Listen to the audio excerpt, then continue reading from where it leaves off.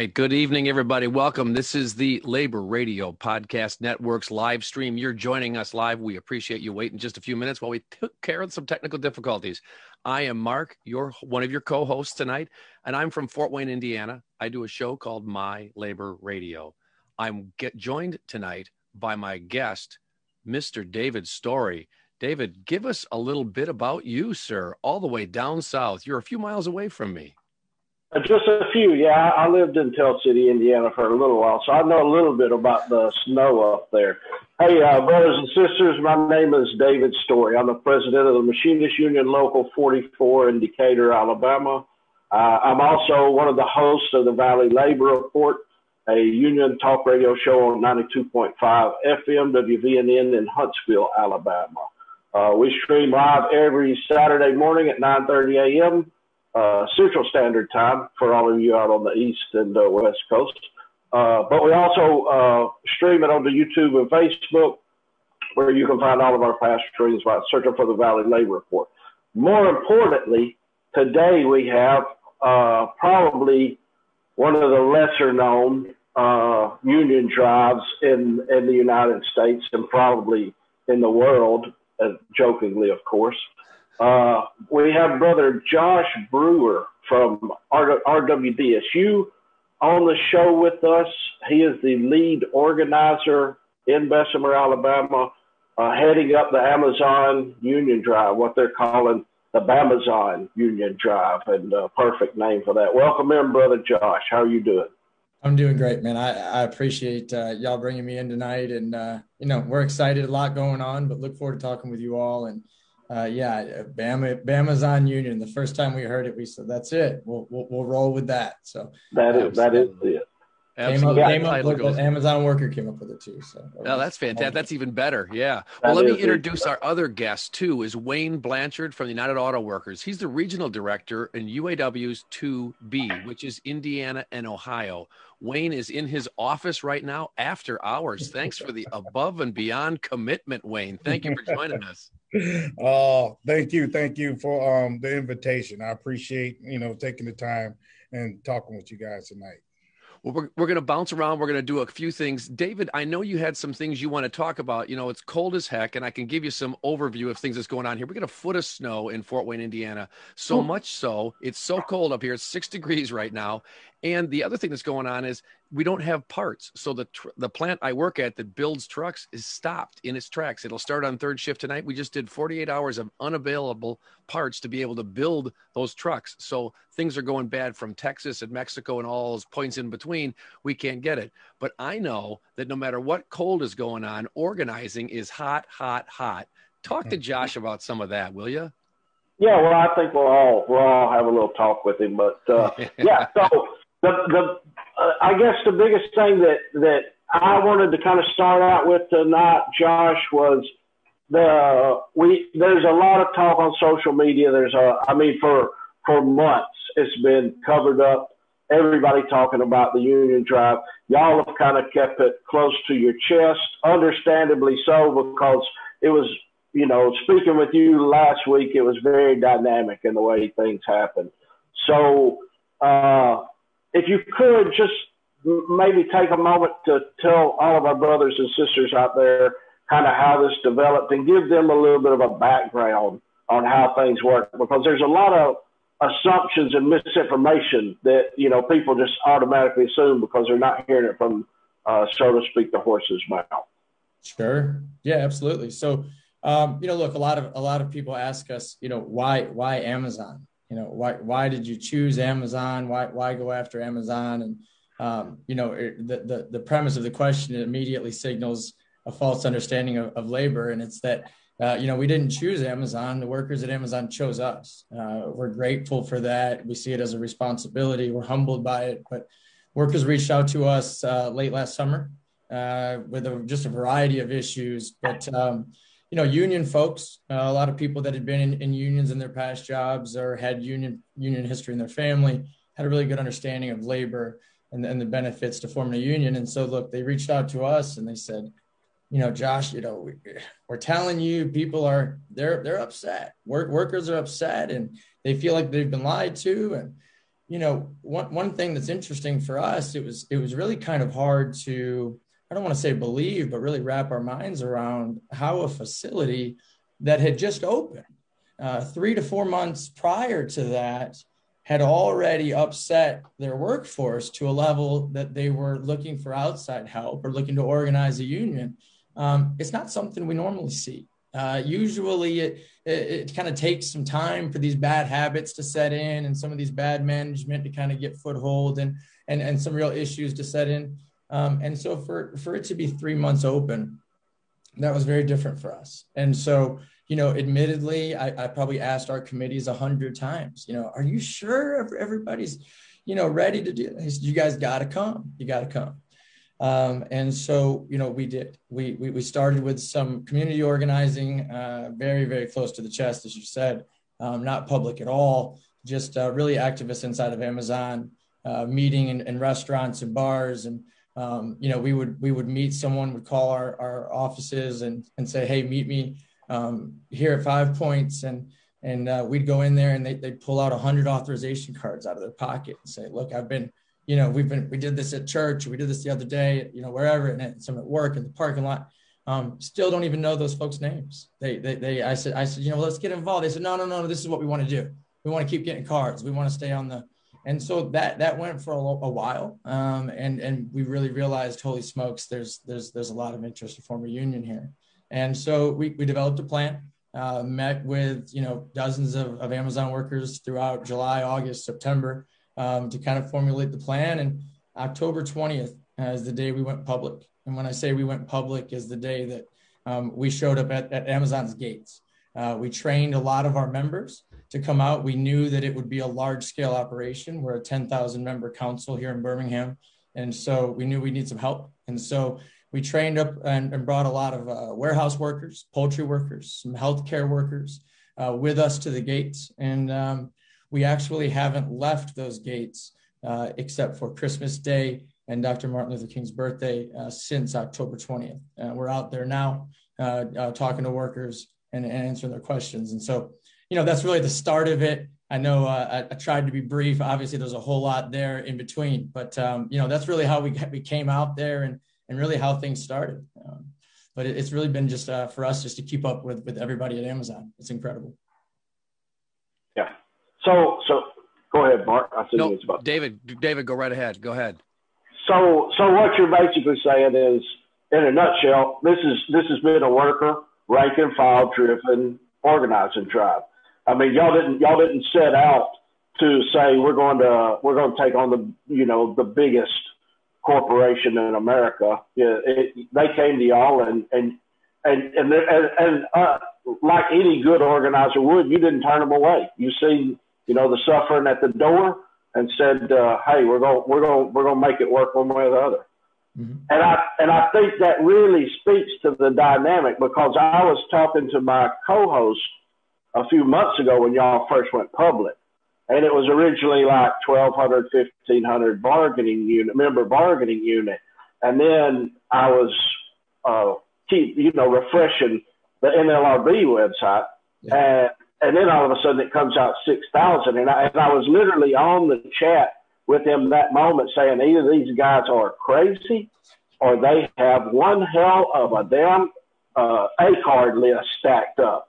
And, and I think that's where a lot of the pushback on social media and in the labor movement in general has come from. They're like, this is not orthodox traditional organizing, but and being around y'all now and listening to you and Randy has been like, well, there was so much fire there, you didn't have any choice. You took them all, kind of like your family. Right. Yeah, I think it is. I think there's a lot of complexity there. I think, number one, Amazon came to the city of Bessemer, initially announced 1,500 full-time jobs. That was back about a year and a half ago. A lot of their public records showed 1,500 jobs. We knew there was more than 1,500, at least suspected, obviously, when we first arrived. One thing I will say is what's unique about Amazon, and really it just speaks to the level of community organizing, is there's really difficult to do workplace organizing because of COVID. Everyone works in their own stations, and then they go individually to these very individualized areas, and there isn't that sense of community in the break room. And so, there's a lot of, and then of course, Amazon is like Fort Knox with their information, internal information on anything. And so, we assessed that there was thousands of workers there. We initially filed based on just public record, essentially. But as we were filing, so one thing to also note, during the time, it actually follows our timeline, from the time we began the campaign until now. Amazon has participated in what's possibly known as the largest hiring event ever, that they've hired more workers in the last 8 months than anybody ever has. And that's been fueled by the pandemic. It's been fueled by profits. We understand Jeff Bezos' $90 billion growth in his net worth this year alone. And so actually what you saw was a little bit of both. You saw the fact that they actually did have this tremendous surge and increase in full-time employment to carry the burden and the load of the COVID orders. And then at the same point, look, Amazon was going to be in the labor movement. We know what their strategy was. They were overwhelmed. There was a movement happening. They know what a movement does, and they know how do you stop a movement? You try to delay it. You try to slow it down because it's coming and it's coming fast. They hired, some of the top Trump NLRB appointees as their legal counsel, and their sole mission was to tie that thing up for months and months on end. And so we just weren't going to allow them to do that. And so ultimately we just made a decision early that yes, there's some groups in here that, we think we could litigate potentially. But, again, it speaks to a bit of a flawed labor system. We knew that would take months to litigate. And by the time we could potentially get out of that we would have lost a lot of momentum with our movement, and we were gaining cards by the thousands. And so, David, to your point, we just said, let's go. We're going to an election because you can't stop them, and we're certainly not going to get in their way. And so we just want to give these folks a chance to vote. And so there you ended up with a unit that went from probably around, fair to say, 2,000 in a matter of months to 6,000 workers. That's amazing. That's an amazing number too. I want to bring Wayne into this conversation because Wayne has been quite a while in the organization with the UAW, spent several years there. Let's just put it nicely. You've done this for a while. Regional director as of 2020, September. Does that sound right, Wayne, last year? So it's not a new thing to you, but talk about some of your organizing too, because that falls right on what Josh is talking about. Some of the organizing victories and things that you've been chasing since you've been around with the UAW and Region 2B. Well, so what's happening in America and what we see right now, just like in Alabama, is workers starting to fight back. They want a voice in the workplace. They want improved safety in their work sites and want to get treated with dignity and respect. And so that's what's going on in America as a whole. Mm-hmm. In our region, we've been successful in the last few months. We picked up a few members in Van Wert, Ohio. I think it was 87 members we picked up over there just recently. And then before that, down in Southern Ohio, we picked up a small group of workers down there, quality workers down there that we picked up. And then also, we had a drive in Cleveland, Ohio, and a PPG facility over there. And we picked up some workers over there. So these small drives, lately, we've been pretty successful, especially once you keep, if the workers can decide for themselves free without, the intimidation from the employer. Obviously, we win those elections, and that's what the problem is. We definitely got to get that legislation for the PRO Act. I mean, that's time. Yeah, we need that. If workers have a right to choose freely, believe me, we wouldn't even be there. Because the workers chose, just like Josh just said, the workers chose the union to come help them. Right. They sought out help, and Josh and his people are there to help the workers out. So, hey, when they have a right to choose, we're successful. Yeah. I want to throw, Wayne, I'm glad you brought up the PRO Act. Earlier today, David Story, our co-host, said no matter their politics, bosses have one thing in common. They hate collective action and unions. there are two classes in the world, and it's not Democrats and Republicans. It's the working class and the ruling class. And it's incumbent upon our survival for you to pick a side. And that's what those folks are doing. David, talk about that. Yeah, I mean, that's something that we deal with a lot in Alabama. And I think, and I'm going to throw it down to Josh because I think it's important, because some of the other negativity that I've heard, and I'm just trying to address through, you know, what is going on out there is, why in the world are we organizing in Alabama? You know, everybody's got this thought process and they correlate being from a red state with being anti-union or being, you know, not a stronghold on the organized labor in general.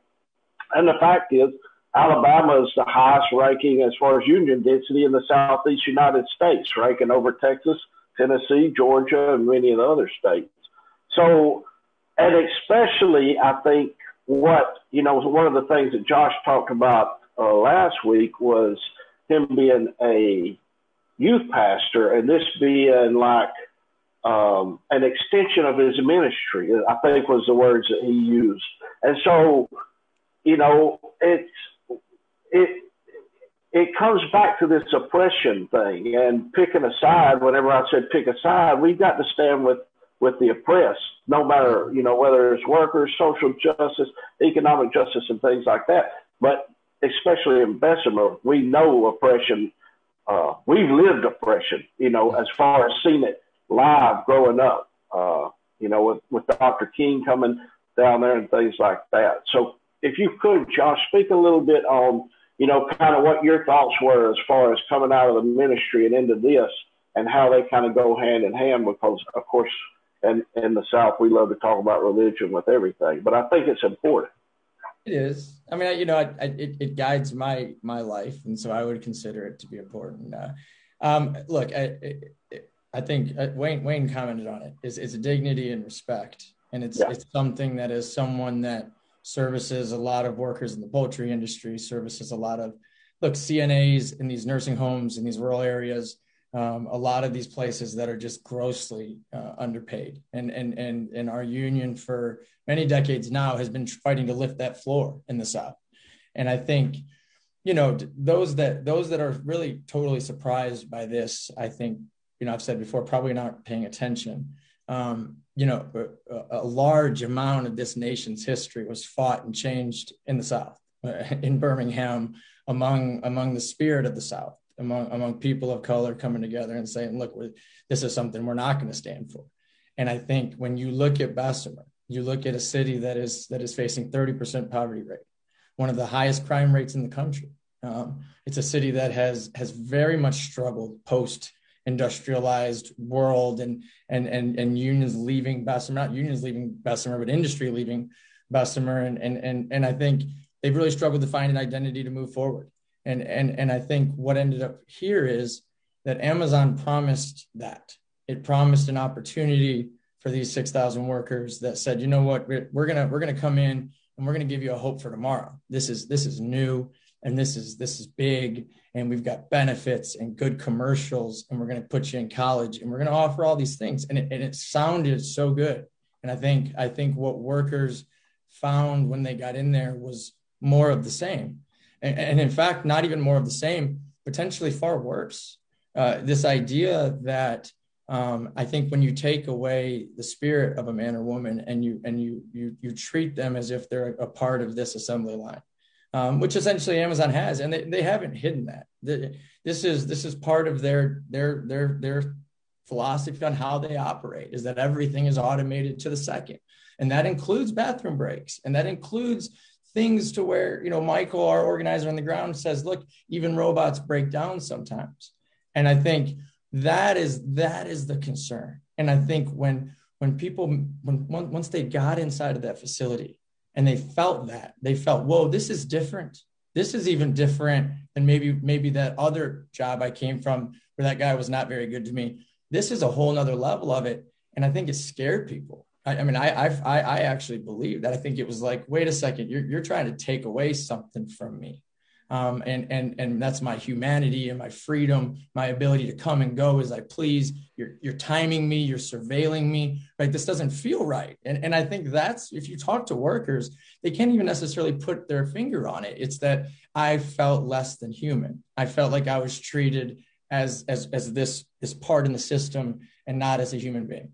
And I think that is what really spurred people to this organizing drive, but I think has also spurred, organizing across the South and really across the country, as Wayne alluded to. But, look, the South has always led I don't want to say always, but has very often led the way in change, especially as it relates to civil rights. We've got a lot of stains, as you alluded to, David, but, we also have a lot of incredibly inspiring people that came out from the South. And so, that's really been our experience. It's really been just being allowed to participate in their movement. I've said it a lot of times. I certainly didn't sign up 3,000 to 4,000 workers. So, they did this. We're just helping them and giving them advice. So. That's fantastic.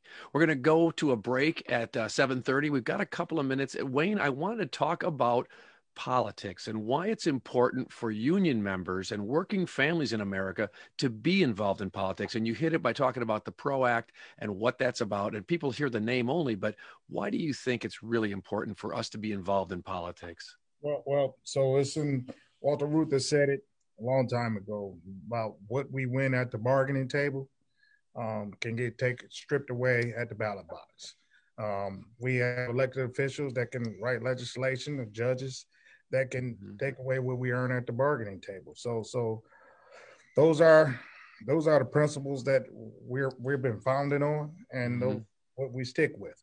We just gotta make sure that we relay that same message to our members so they can understand it's not a Democrat Republican issue. It's we got to stay involved with politics because we need people who are worker friendly. Look out for the working people. And those who we consider our friends and who we support, who we bag, who thinks like we do, right. Take care of the working man and women, men and women, that get up every day, go to work, try to make an honest living. And Josh is saying it. I mean, these people are not robots. And timing people on their breaks and those, we can't, people can't control their bodily functions, right? I mean, it is what it is. You drink some water and maybe an hour later, you gotta go. Yeah. So, I mean, what do you do? What do you do with that? So yeah, like I said, I think people in America right now, they're standing up. They're tired of the mistreatment. I think right now, the new administration that we have in office, has done something that not too many people have done over the years. Openly says that they support unions, Right.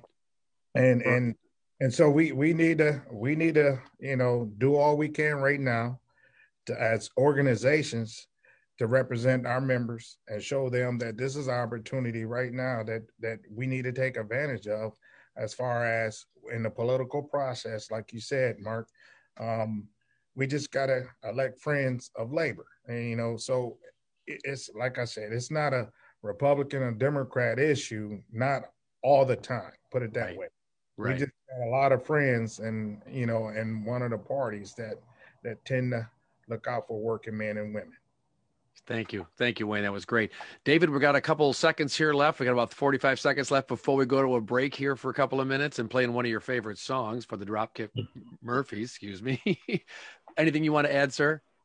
I would just say, whenever they ask for an intro or a break song, I immediately went back to 2 weeks ago whenever we were down there for the community rally with Brother Josh, and to see the Joint 10 Teamsters come out of Boston, Massachusetts, and drive overnight to support these brothers and sisters in Alabama, I thought we've got to give them a hat tip on the show, playing some hometown folks from Boston, Mass. So, That's great. Thank you. I appreciate that background story to that too. Dropkick Murphys.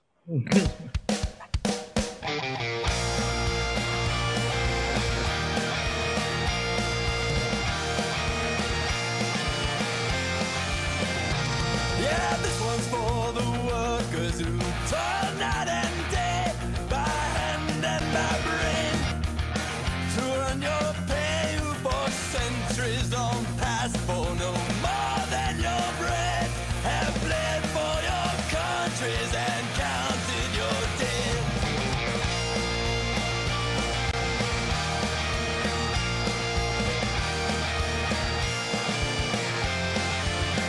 In the factories and mills, in the shipyards and mines, we've often been told to keep up with the times, for our skills are not needed. They've streamlined the job, and with slide rule and stopwatch, our pride they have wrong. We're the first ones to stop, we're the first ones to die, the first ones in line for that pie in the sky, and we're always the last when the crane is set out, for the worker is working when the fat cat's about. And when the sky darkens and the prospect is war, who's given a gun and then pushed to the fore and expected to die for the land of our birth, though we've never owned one lousy handful of earth. We're the first ones to stop, we're the first ones to die, the first ones in line for that pie in the sky, and we're always the last when the crane is set out, for the worker is working when the fat cat's about.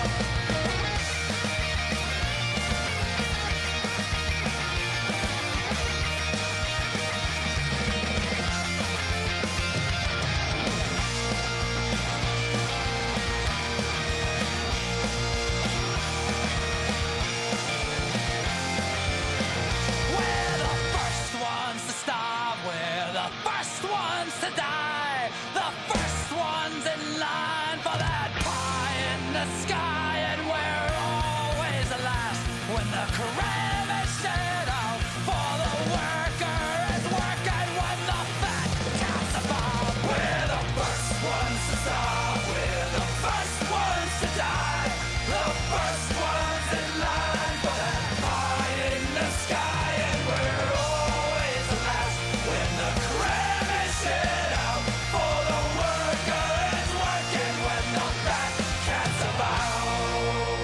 And all these things the worker has done, from tilling the fields to carrying the gun, we've been yoked to the plow since time first began, and always expected to carry the can.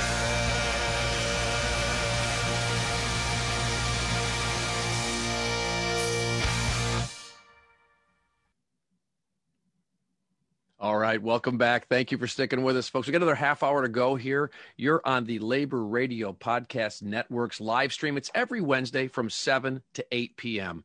We're just doing it this week with some fantastic guests. We've got Mr. Josh Brewer from RWDSU and Wayne Blanchard from the UAW. And my co-host is David Story. David, great choice for music. Thank you, brother. That was a great break tune. Thank you. Thank you. I really enjoyed them. They're pretty much the go. They were the last live band that I seen before COVID hit with my daughters. I'm really ready to get back and see them again. Yeah, and you know, the one great thing about the Dropkick Murphys, not to interject in these brothers' time, but all of their merchandise is union made. Yeah. It's, you know, it's important to support the artists that support us. Right. Right. So, I saw them in Chicago probably 5 years ago. I thought I knew their music. I'm clueless. This whole building was just on fire inside. I know what you're talking about. There's just this feeling in there.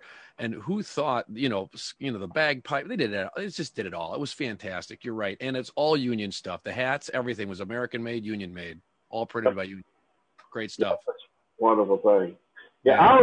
I would like to talk to Wayne for a minute about what UAW does, because, you know, whenever I'm the president of the Machinists Union here in Decatur, we build rockets to launch satellites.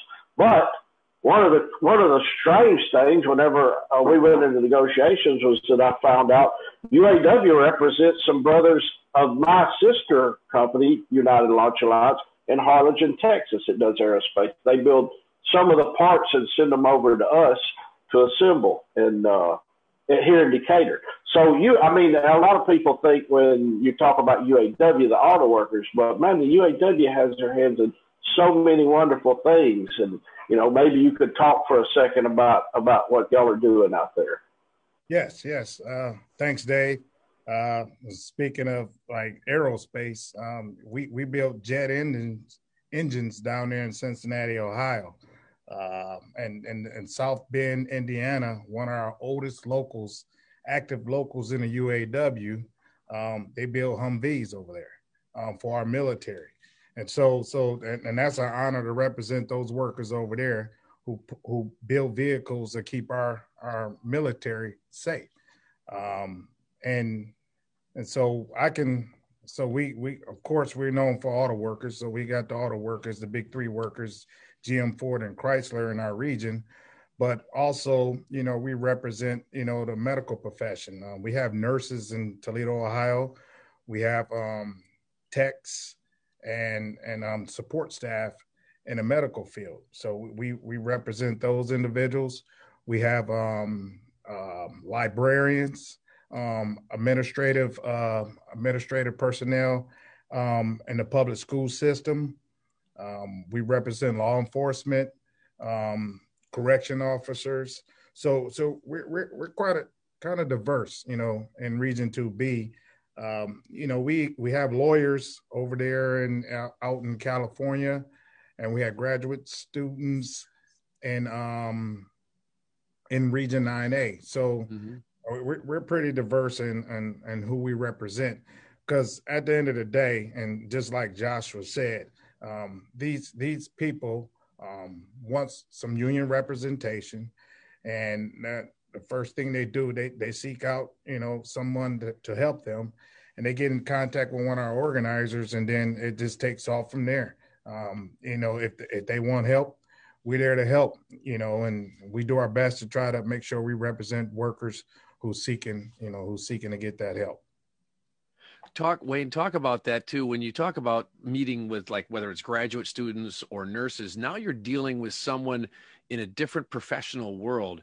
Is it tougher to negotiate with a hospital staff than it is with some auto plant or something like that, or a parts plant? Well, so to be honest, we pretty much approach it the same, right? So negotiations is the workers in the work site. So the work site and a factory, it just changed the work site. The work site in the hospital. So the committee is made up of the hospital workers, right? Sure. And so they share their demands, they share their issues, and we work with them to try to accomplish that goal. So it's our thing is we make sure that, the workers, we survey the plants, we survey the locations. A lot of places call them demands, some of them are resolutions. It just depends on what work site that we're at.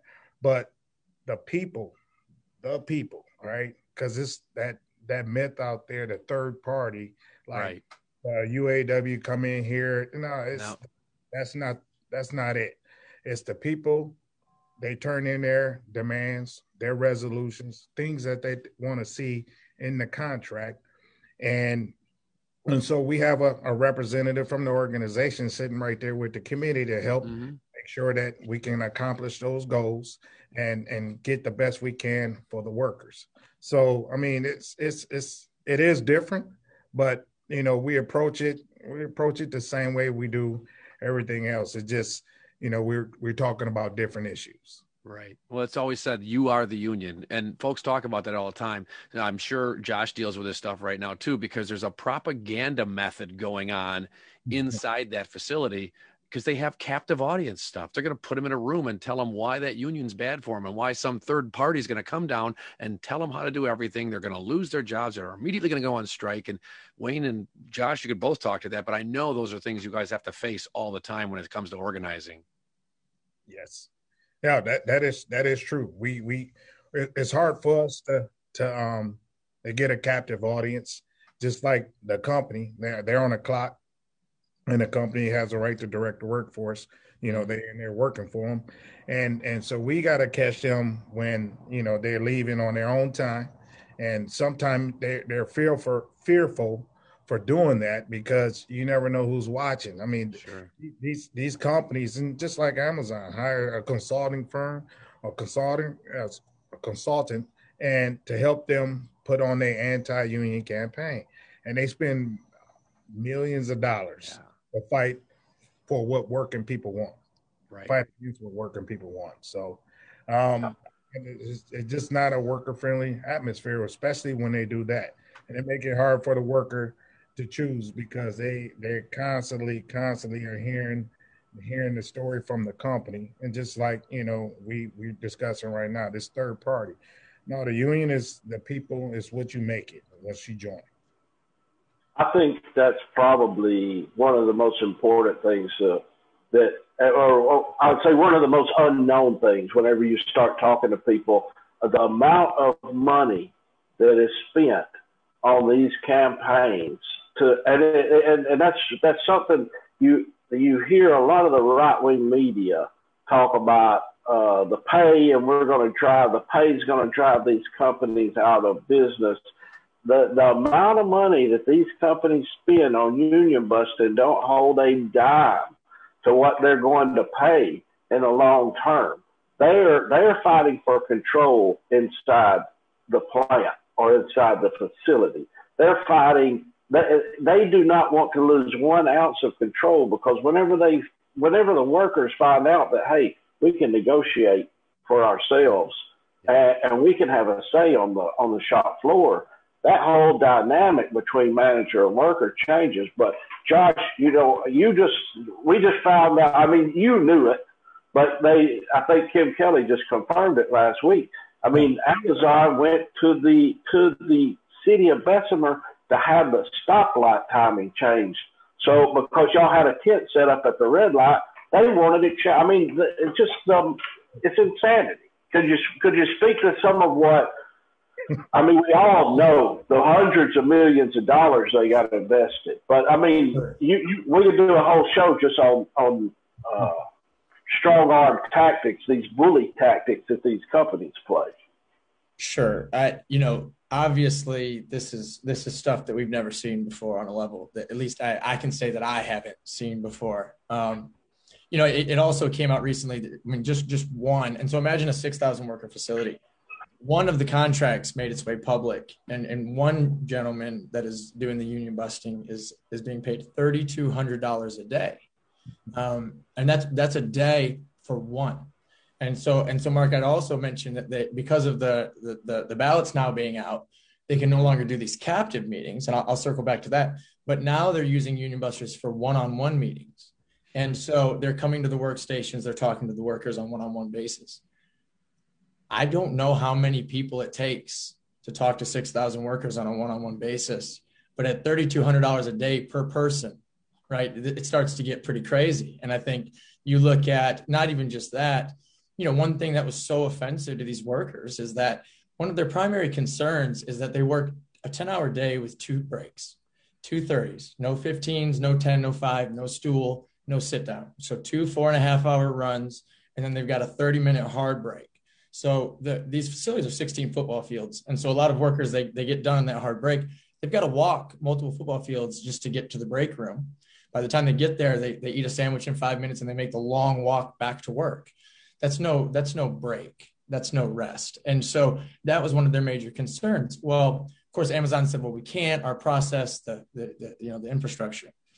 But they could find 2 hours a day for the last 2 months to pull them off of their job, sit them down in captive meeting classes, and hammer them. And I think Wayne alluded to it. One thing that's important to note, the third party of the union. And I think we've got to circle this thing back, because there is no third party union. And so what is union busting, right? So this idea that union busting is about a union buster's telling them how terrible Joshua Brewer is doesn't even make sense, right? Because I'm just me and I can't possibly take on Amazon by myself. So what they're really saying is, we're going to bust you, your opinion. The fact that you signed union cards, they know that 3,000 folks signed union cards, or we wouldn't be in this position.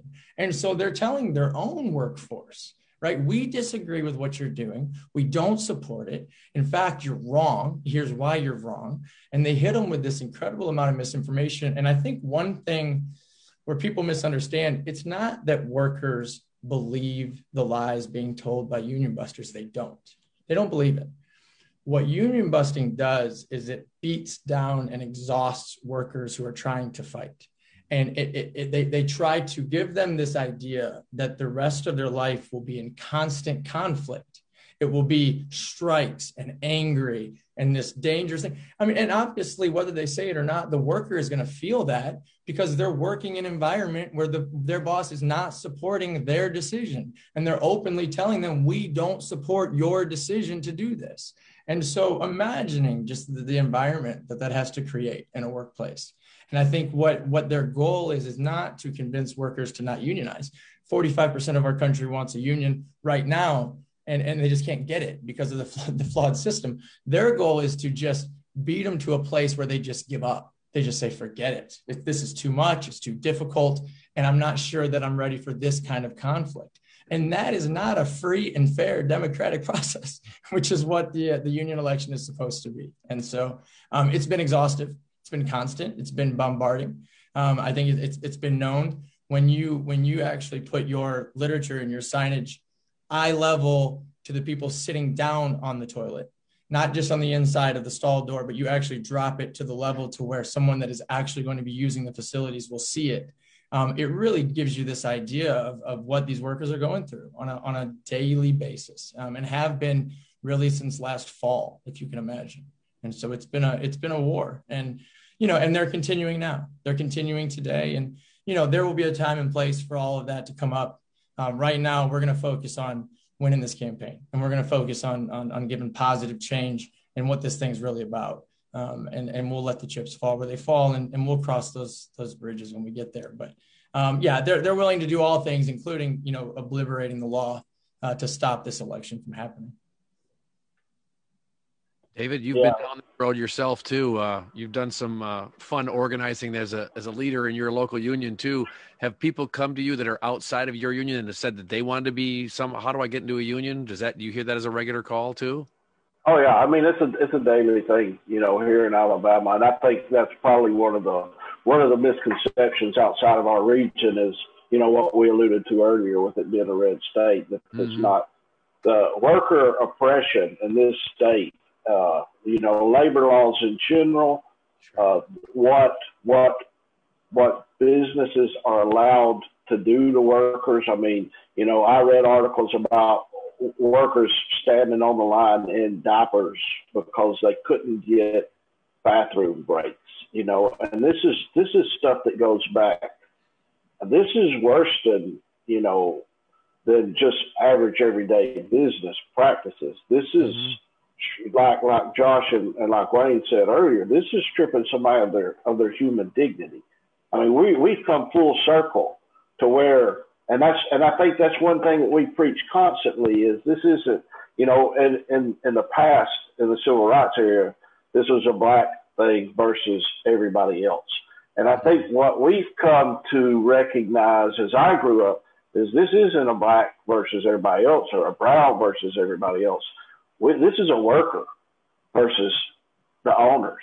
And we've got to start standing together as a class and not separate ourselves by identity politics, whether it be black, brown, red, white, yellow, or by Republican, independent, libertarian, Democrat. All of that goes out the window whenever you go to work. None of that matters no more. It's kind of like one of the mine workers said on our show a few months ago. When you go down in that mine, everybody's the same color. And you start talking to each other and you start understanding just because this brother next to me is a different color, he has the same wants and desires that we have, the same needs that we have and things like that. So, and I'll get off my soapbox. I tend to ramble whenever I start talking about stuff like that. I apologize. That's why I threw that at you. So we got about 10 minutes left. Josh, in just a few minutes, could you know, you had the community event last week. I seen right before we come on the station, on the stream, y'all released an unbelievably good new video out there with one of my fellow friends, Kathleen Kirkpatrick, and there's numerous community people standing up. You had the NFL. Give us some insight, if you could, and I know I'm going to have to, I may wind up having to get my pliers out and pry a toenail off. Give us some insight about how this is going, you know, as far as the data goes. Are we looking good? Are we, you know? Sure. And if you don't want to say come and go pound sand, but I know there's a lot of people out there. There's a lot of people out there. I mean, literally, you know this. Yeah. I've got to be the one to put the pressure on you and say, come, give us something. Sure. Give us something. Sure. No, I have no problem. You know, look, we're talking to workers every day. You know, it's the time of COVID. It's a challenge. It's 6,000 workers. It's really been an incredible amount of solidarity across the labor movement. I don't have the time to list all the unions that are pitching in at this point and helping out to organize workers, to reach out to workers. But, you know, most all the international unions and really everybody in the movement, including David on this call has a call sheet, right? And so, you know, everybody that we come in contact with has offered the support. The rally was great. I think workers, you know, look, Amazon, again, back to the bathroom breaks. Amazon shut the facility down, or nearly let all the workers go home early so that they couldn't see that we had a community support rally. And when you start to look at the level of mind games and how deep this thing is that Amazon's trying to do here, I think that also backfired. I think workers got home and turned on their 6 o'clock news and thought, you know, holy crap, this is why we got a short day today, because they were going to be out there at shift change to support us. I think these things, you know, workers are really seeing through, at least that's our hope, a lot of what Amazon is trying to really do, which is essentially just keep them from knowing that the whole world supports them, and that our country supports them, that our president supports them, that their family supports them, and the city of Bessemer supports them. And so, you know, I as far as how we feel, we feel confident that we're going to win. You know, we feel excited. We feel that, you know, we know for a fact we have thousands of workers in that facility that are supporting us, that have continued to support this effort. And so, you know, we're pushing through, you know, as fast as we possibly can. And I'll be honest, it seems that Amazon is worried. Amazon seems scared. The more desperation that they continue to do, the more they can, you know, as terrible. They're squirming right now. And it gives us a level of confidence that they're seeing the same things we're seeing. But look, we're in a fight. I mean, it's being called David and Goliath for a reason. One day we'll compare our budgets and see, you know, who spent what on this campaign. And I would imagine that our budgeting is very, very fractional to the amount that Amazon is. And so, you know, look, it just shows you can't hold down the spirit of people.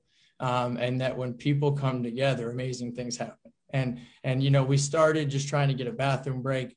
Now we're closing it down for rallies. We're getting the whole afternoon off. There's already all kind of things positively taking place. And so, you know, I think workers see that. I think, but the solidarity, you know, I think I've said this from the very beginning. I think if we can pull this out, I think it's going to be due to this community and the labor movement, from just showing these workers that people support them. The NFLPA jumped right in. People all over the country are jumping in, and big organizations and big people are on their way. Everybody wants to show these workers that they believe in what they're doing. They support them. And I think that's really starting to make its way through to them. And so we feel like we've got the momentum at the right time, which is exciting. And that workers are really starting to see through a lot of this stuff that Amazon's put out. And so we're cautiously optimistic, I think would probably be the best word. But, you know, look, we're certainly not out here with any fluff. We're fighting 20 hours a day, hundreds of people to get this thing done because we feel like we can win. You know, love is a powerful thing, and people can say what they want, but we don't do this for the pay. We do it because we love what we do. Right. This hotel, you can see my background here. Yeah, in a hotel. Yeah, this has been, I've got 3 children. I've got a wife back home, and they fully understand. They support it. You go into Solidarity. There's a lot of spouses at home for organizers, and people that have to put in they got to give stuff up. And my wife has given stuff up for the last 6 months, and she's willing to do whatever we got to do. And so, it's I've certainly never been on a campaign that had this much support. It would be nice if it was always this way, but it's been great, and I think a tangible thing that's going to help us get across the finish line. We've only got about 5 minutes left, and I wanted Wayne to talk just for 1 or 2 minutes here about why it's important for us to be involved in our communities. And that's really it, because we are the mentors, or we're leading someone at church, or we're helping coach a baseball team. There's a lot of union members who give back, and they've always done those things. Talk about why that's important, Wayne. Well, just like what Josh is experiencing down there in Alabama, it's important to do things in the community, because you may need a community to help you through those times, like those workers that have right now. So you need a community support. But I think, for our organization, our union, to be involved in the communities, it says a lot about the workers, that people work all day, they work their shift, and then they take the time out, like you said, Mark, and coach a little league baseball team, football team, because union workers are just like everybody else. We want to make a decent wage so we could, be able to have the American dream, what Josh and them is fighting for down there in Alabama. It's just being able to have time to share with your family, raise a family, food on the table, have a home to stay in, have a vehicle to travel around in, and hopefully one day you got enough money you can take a vacation. Just like the CEOs, in these corporations, they live the American dream, but they live it way, way at a level higher than us, and it's coming to be that time that they need to share some of that wealth and share some of those opportunities to workers, because workers, that's at the end of the day, that's all it is. I go back to that dignity and respect. They just want to be able to come to work, do their job, and go home, and take care of their families. And not be treated like robots, like Amazon, didn't prepare for when they designed the facility. Having a break room at had to walk football fields to get to a break room. Those are the things that we bargain for in our plans. We bargain for break areas. We bargain for restrooms. Stuff like that to make accommodations to the people that's working for the employer. And so along with that, but to go back to your question about the community, Mark, because I can go on and on like Dave. Hey, it's the same thing. It's a love and a passion for what we do. Right. But yeah, just doing stuff in our communities. Even sitting on boards like the United Way, marching Red down, Cross, yeah, Red Cross, Big Brothers Big Sisters, you name it, man, and Boys and Girls Club. Those are our members, take part in those, in those organizations. Their kids may be at the Boys and Girls Club, Sure. So it behooves us to take part in it, to make sure that those organizations are successful, because we never know, where one of our members can be in the hospital and they need blood, Right. Especially during this pandemic, even through the pandemic, in Northwest Ohio, we've been doing blood drives, often, because, just because the pandemic was going on, it didn't cease the need for blood, especially, in the hospitals and with this pandemic, so we should be involved in our communities. That's, to me, that just go hand in hand. Take care of your community, and hopefully your employer that's set up shop in your community is doing its best to take part in supporting the community that they run their business in. So right. Thank you, Wayne. That's a great point. And I always looked at it too as an opportunity to talk about a union if it ever comes up. And I never brought it up, but if someone asks me, well, what do you do? And I tell them I'm a union member, and then I tell them what I do. And that starts a conversation, because those are those educational opportunities. We only get them for once in a while. David, we're getting close to the end here. Is there something you want to wrap up with here?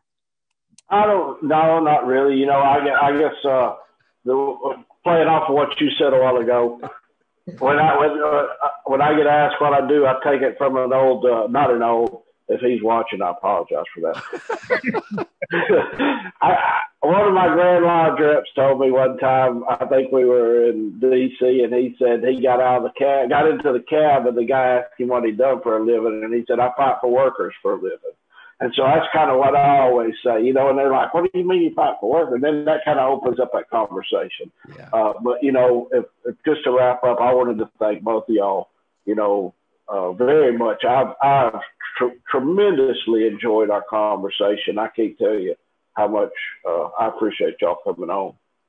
Thank you, Dave. And hey, hats off to you, Josh. That's special work that you're doing, taking care of those workers, trying to deliver that dream for them. And I take my hats off. Organizers, that's probably the hardest job in our organization, man. And it takes a special person to do it. And it looks like you the guy that's up for the job right now. So hats off, man. I appreciate all the work you're doing down there in Alabama. Josh, anything you want to wrap up with us? No, Wayne, I appreciate that. And you know, yeah, it's, you know, sometimes Johnny Whitaker always says, you know, why old birds don't ever do the stuff you do. He said, we already figured out we can't do that. Right.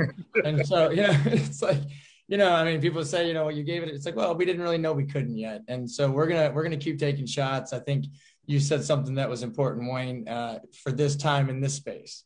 I think the beauty of the labor movement is that it's a movement, and that we need to your point, we need to always be bringing up the next generation of people behind us to pass this thing too, because that's the singular most important part of our campaign. If you look at the notes and the conversations that we've had with workers, again, if we win, it's because aunts and uncles and grandparents and parents shared why this was important, and they knew that going into it. That's how we change things, and I think that's super important to note. So I appreciate that. Well, I want to thank you guys for joining us. It's a wonderful show. David, thank you very much for representing, wearing a PBR hat. I got to tell you, the first beer I had when I was way too young was a PBR, brother, and I appreciate the hat. That works great tonight. Also want to thank you guys for joining us. Wayne Blanchard, who's the regional director from UAW in 2B, which is Indiana and Ohio. So, Wayne, how many members total in Indiana, Ohio? Well, so right now we're around 70,000 active members, and probably I would say like 130 retired workers. Fantastic. Thank you. Great data. I appreciate that. Josh Brewer from the RWDSU. Josh, that's a good size union. You got some numbers, not just in your area, but like can you give us a number for the United States for RWDSU?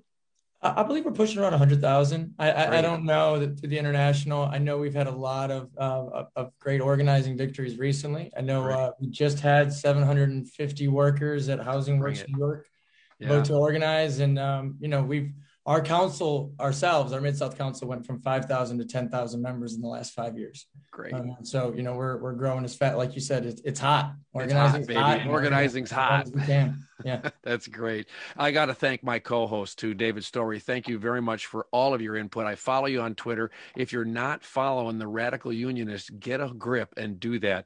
We also have to thank Chris Garlock from Union City Radio as one of our producers of the show tonight, as well as Evan Papp at Empathy Labs. And there's some great stuff. You follow him on YouTube, you can find some Empathy Labs stuff. You can also follow him on multiple social media platforms. My name's Mark. You saw David. You know where Wayne's at. And there's Mr. Josh, too. Thank you very much for joining us every Wednesday from 7 to 8 p.m. It's the Labor Radio Podcast Network.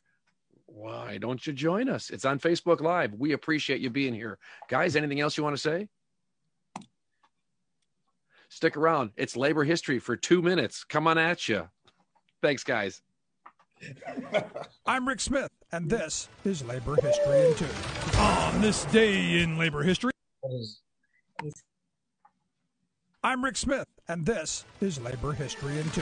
On this day in labor history, the year was 1936. That was the day more rubber workers sat down in Akron, Ohio. Tire builders in Goodyear's plant number 2, Department 251A, sat down when 700 co-workers were laid off. Goodyear has been running 4 6-hour shifts. They hoped to reduce the workforce by implementing 3 8-hour shifts with no increase in pay. Management moved quickly to fire all of the strikers. By this day, all 4,000 workers at Goodyear voted to strike over the layoffs and firings, the speed-ups, and the new shift hours and pay. The enormous 11-mile facility was immediately shut down. In his book, Strike, historian Jeremy Breacher indicates that few, if any, were union members. The United Rubber Workers Union was hesitant to associate itself with the sit-down. Rubber workers organized themselves. They set up 24-hour pickets at dozens of gates, built striker shanties, and set their demands. After 6 days, the United Rubber Workers Union sanctioned the strike. Breacher described the scene writing, quote, "The company secured an injunction against mass picketing. 10,000 tradespeople from across the city gathered with lead pipe and baseball bats to stop 150 sheriff's deputies from opening the plants. The Summit County Central Labor Council guaranteed a general strike if Law and Order League vigilantes carried out their threatened March 18th attack on picket lines.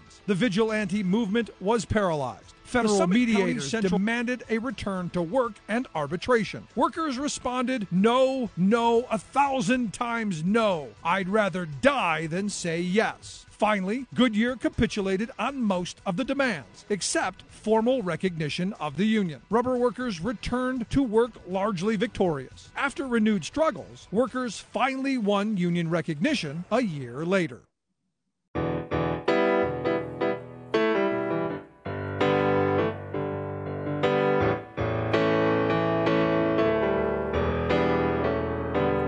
You better listen, my brother, 'cause if you do, you can hear there are voices still calling from across the years. And they're crying across the ocean, they're crying across the land, and they will until we all come to understand. None of us are free, none of us are free, none of us are free, and one of us is chained, none of us are free.